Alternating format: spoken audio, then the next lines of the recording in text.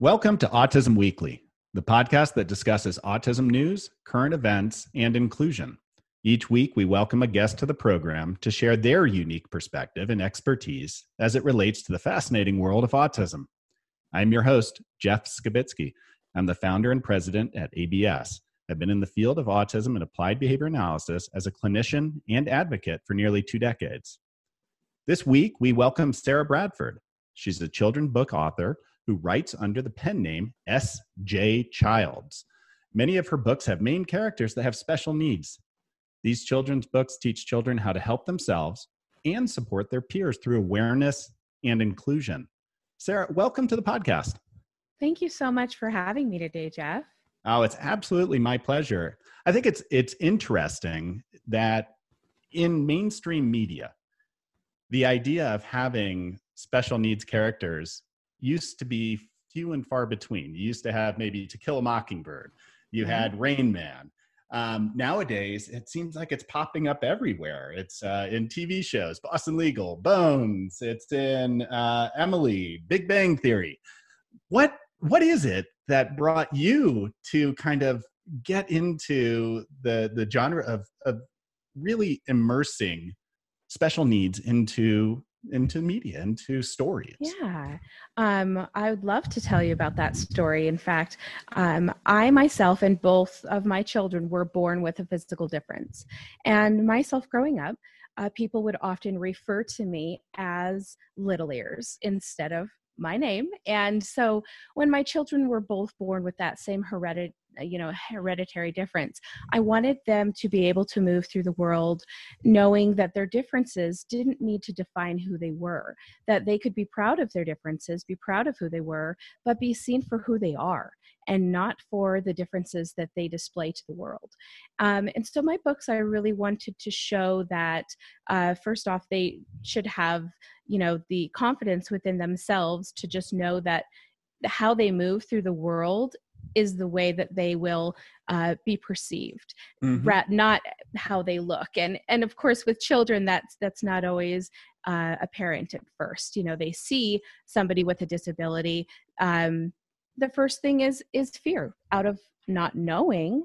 It's all knowledge-based. And once those kids are armed with the knowledge and the information to see the perceptions of these kids as just kids just like them, with a different way to maybe support them, then that's where I think our change will start to move and sway in the future. That sounds super powerful. It's really empowering the community around your child as well as your child themselves through the process. Yeah. Was that the intent? Was the intent really to focus on, I want my child to understand how they're feeling. Yeah. But I really want others to understand that there's not much different from the way my child's navigating the world. It's that they might have different views on different things or different perspectives or different access to different components. But we're all in this together. Isn't that the truth? And I think it's so important that we start at these early ages to get those early children to see that the acceptance and awareness of inclusion around them is so important for them moving forward, making relationships in the future with everyone. That's what we do on a regular basis everywhere we go. And the more support we give children to understand how to make these relationships best work, the better, like I said, the better future we are making for ourselves and our children's generations to come. Yeah, and it seems like when I was reading through the series of books that you've put out, which are absolutely wonderful, and hopefully we'll be able to get to letting everybody know where to find them, but you have specific characters. And whether it's Anna the kitten or Wiley the worried worm or DJ the bear, it's that they all have this very special way of interacting and sharing their experience. How did you come up with those characters? I started with thinking, okay, what type of character displays itself in the world in tons of different, physical characteristic? Cats, for example, right? The book about Anna the kitten is about a book about physical differences, which is so understandable for kids that say, of course, I don't even know two cats that look the same. That makes a lot of sense to me. I can understand this perspective that all of these cats are different. They have different spots on their noses, different color tails. It's okay that I have little ears as a kitten too. So I wanted to really show all of the differences, make us up all who we are. And as far as DJ the bear goes, I really wanted to show in the very beginning kind of his attitude towards the world. The way we perceived it was grumpy and grouchy and kind of not wanting to show attention to us, which was confusing for us as a family. We didn't understand his way of processing at the time. So that was kind of how I came up with that idea for the bear book, was to show kind of his, rough exterior, the perception that it was. But of course, he changes and evolves through the book, which is amazing. And so I really just tried to find characters that I could relate the story with. The worm book is about anxiety. And you can imagine a scared little worm underneath the grass while a bird above him is singing along, and he just can't seem to get the courage to go up to the grass, because he can hear all of these things happening. And so I really wanted to just display and make it easy for kids to understand, easy to not only look at their own selves and kind of think, wow, this is what anxiety looks like. I get this stomach ache and my heart races. They don't understand what those biological things that are happening in their bodies at this time. Yeah. We have to give them these tools. We have to give them this knowledge so that they can say, oh my gosh, I'm so worried about this test coming up. It's giving me anxiety. Hey, let's work on some breathing exercises. Let's work on some ways that you can study harder so that you feel more confident. We need to help them work through these things. And we can't do that without them having the knowledge that they need them in the first place. Yeah, I love the way that you're able to take that balance between acceptance and inclusion and understanding all these differences, but also be able to kind of tie it back into is that no matter who we are, we all have things we're working on. I have things I'm working on. You probably have things you're working on, as do the characters in your story. So how do you balance out that need for,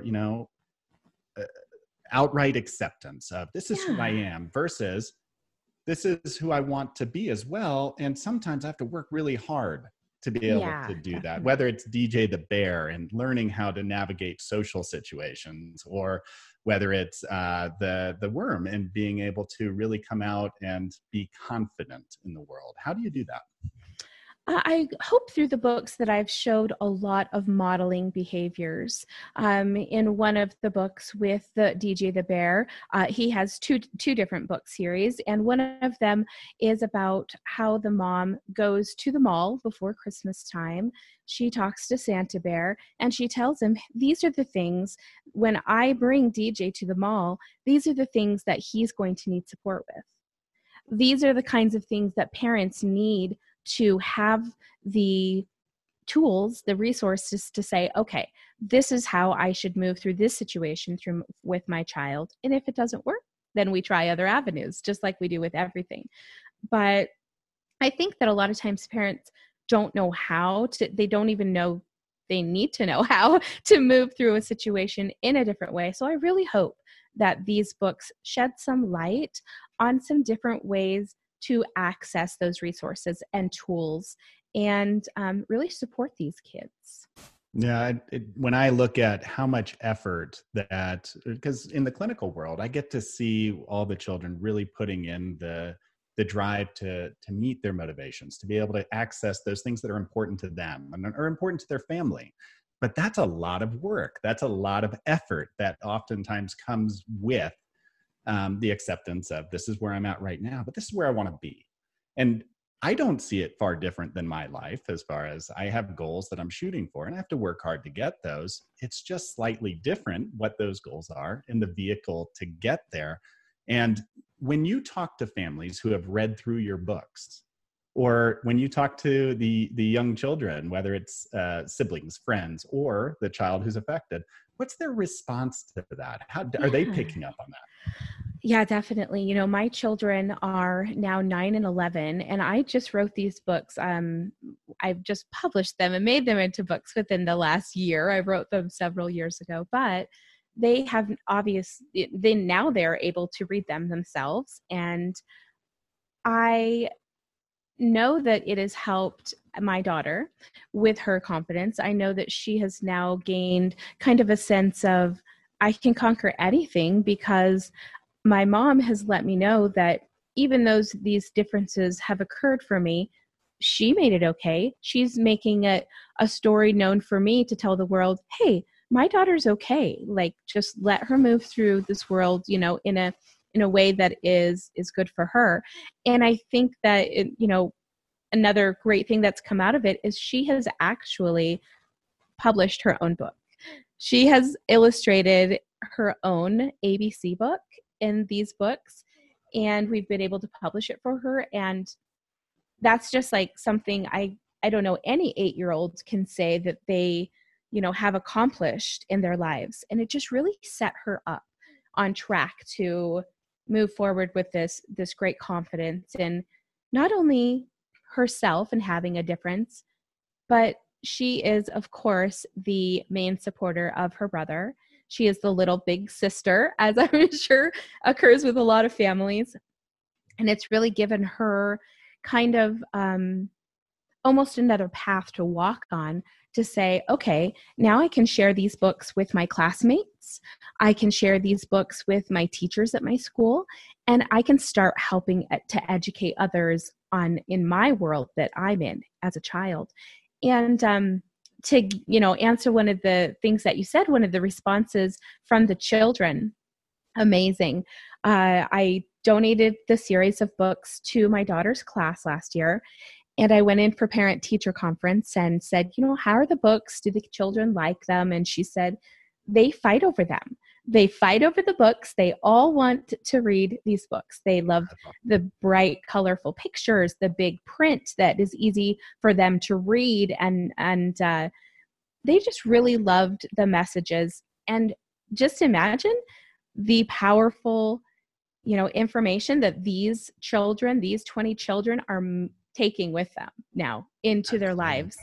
Yeah. They, it's just so powerful and amazing. And, when I started this, it wasn't to be $1 million bookseller. It was to get the message in front of these families and in front of children, where it's going to make the most difference. And yeah, I just really hope that, schools and classrooms take advantage of these really priceless gifts to give their kids. You hit on something there that I think that oftentimes goes overlooked.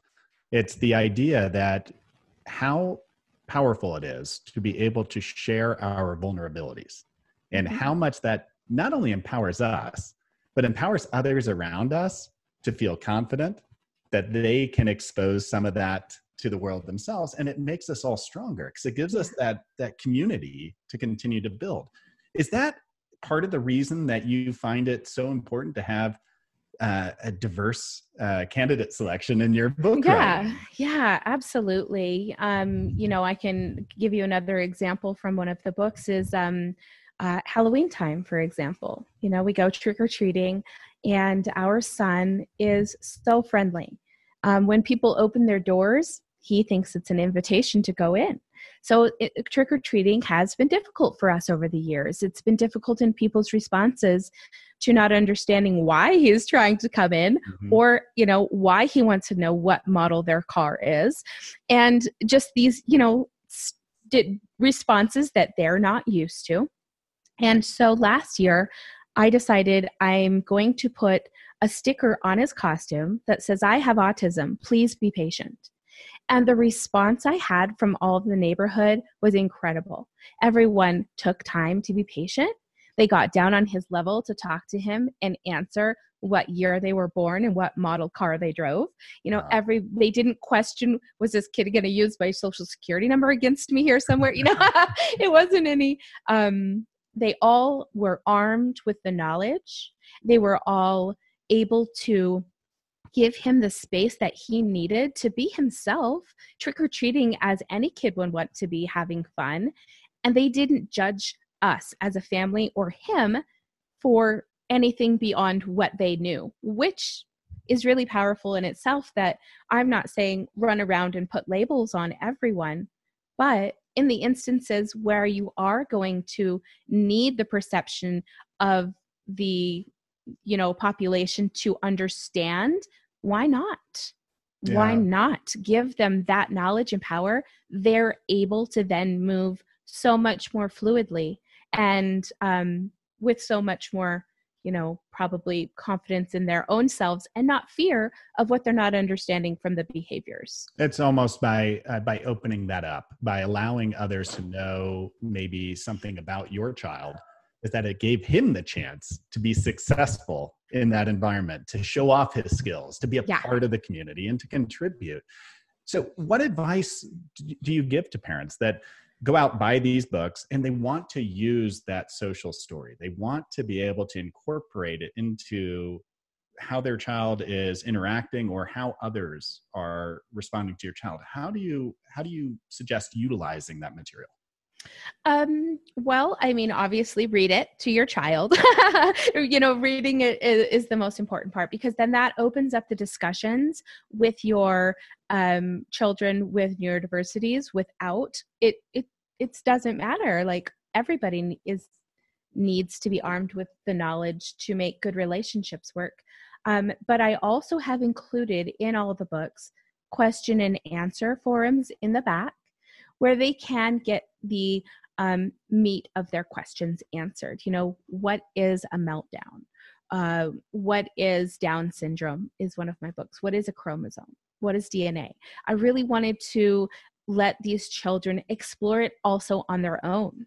What kind of perceptions are you going to get from this book on your own? How are you going to, perceive these people in the future or help them? Are you going to be more friendly? And, really just kind of comes back to the hope that they'll have a better perception and be supportive. And these books are really for everyone. My son I just got all this podcasting equipment and stuff. And so he's been sitting down and doing recordings of himself. And he read the DJ the Bear book in first person the other day. And it's the first time I've ever heard him do that. That's and awesome. I did notice the kind of like, oh, this is about me. Oh, okay. And then just kind of moved through the story. But it was the first time that I've seen him kind of have that awareness that this book is written about me, and it shows, how I started and now how I've evolved. So it's really beautiful. It would have been an amazing experience if I could have been a fly on the wall for that. Just seeing somebody where that clicks, where it's like, you know what? This is what I'm experiencing. This is my life. And to feel proud about it, I think is super important as well.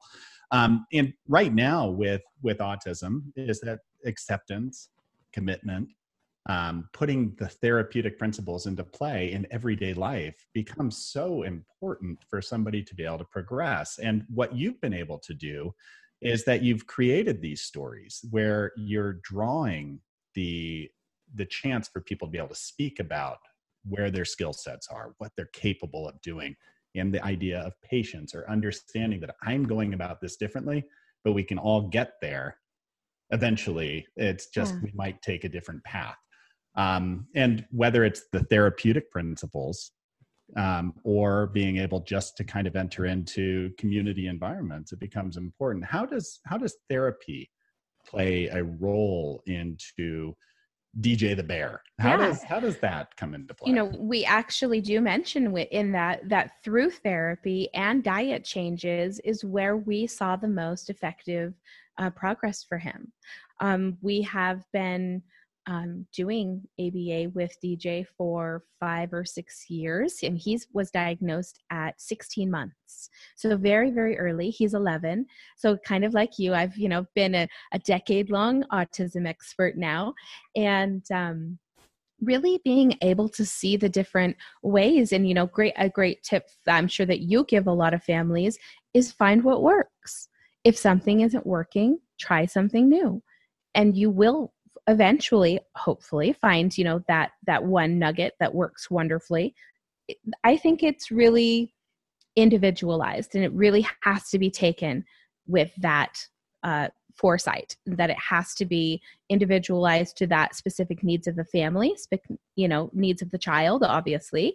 But I think that now we're getting so much more services, and I really like that we're also now kind of including a parent support system with that as well, which is so important. When we first found out, it was really hard to know how to move forward as a parent. You see what the therapist is doing, and you're not a therapist, so you can only do your best at that point. But when we finally had one of our therapists step in and say, okay, this is your next step. These next 2-3 steps are yours. This is where you make the move. It was just so valuable. And that is when we started to be able to build those bonds of communication and relationships with him. I think that what you just said was very poignant. I think that the idea that with parent education, creating a team that can all be supportive of whatever treatment goals are in place, and realizing that treatment isn't about changing your child. It's about empowering them to be able to do all the things that are going to be so important in their life and enjoyable in their life. I think that is the key to, I think, what your stories are saying, but I think also what you just expressed there. So what other exciting projects do we expect out of Sarah Bradford? Yeah, definitely. I mean, I have other books in the works that I will be working on, as well as I am collaborating to make a parent handbook that has, resources to gain from. And like I said, I think that that's really important, that we support parents and we show them those 1, 2, 3 steps that they can take right away from the beginning. So yeah, that's kind of where I'm, moving into the future. Not to mention, our future looks different. Everybody loves to say, oh, when we get back to normal, but it's not. We're not going to go back. We are going forward to a new normal, and we need to find what's going to make things work for our new normal. How can we support these kids that are homeschooling? How can we get more support in online forums, online support systems? Because that's kind of where our world is at this moment. And so I think it's really important that we try to build something for the future that we don't know what's going to happen yet. So yeah, I can't wait to see those books come out. And so where can we access these books? And especially your daughter's books as well. Oh, thank you.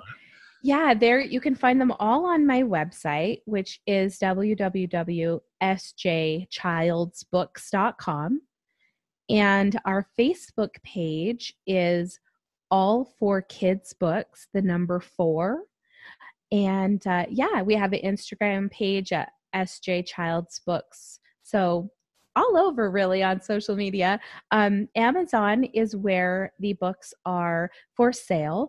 However, they have entered the realm of Walmart.com, BarnesandNoble.com, and some other online bookstores as well. So that's exciting that if you have memberships through those other services, you can find the books there too.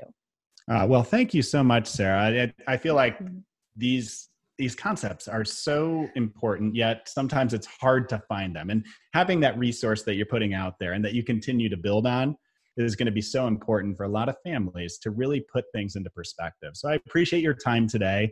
Thank you. And we hope to have you back some other time to be able to continue this discussion. I would love that. I would really love that, Jeff. And I thank you guys for your important work that you're doing as well. Thank you for listening to Autism Weekly. We hope you tune back in next week to learn more about autism in the real world. Autism Weekly is now found on all of the major listening apps, including Apple Podcasts, Google Podcasts, Stitcher, Spotify, Amazon Music, and more. Subscribe to be notified when we post a new podcast. Autism Weekly is produced by ABS. ABS is proud to provide diagnostic assessments and ABA therapy to children with developmental delays like autism spectrum disorder. You can learn more about ABS and the Autism Weekly podcast by visiting abskids, that's plural.com. Thank you for tuning in. See you again next week.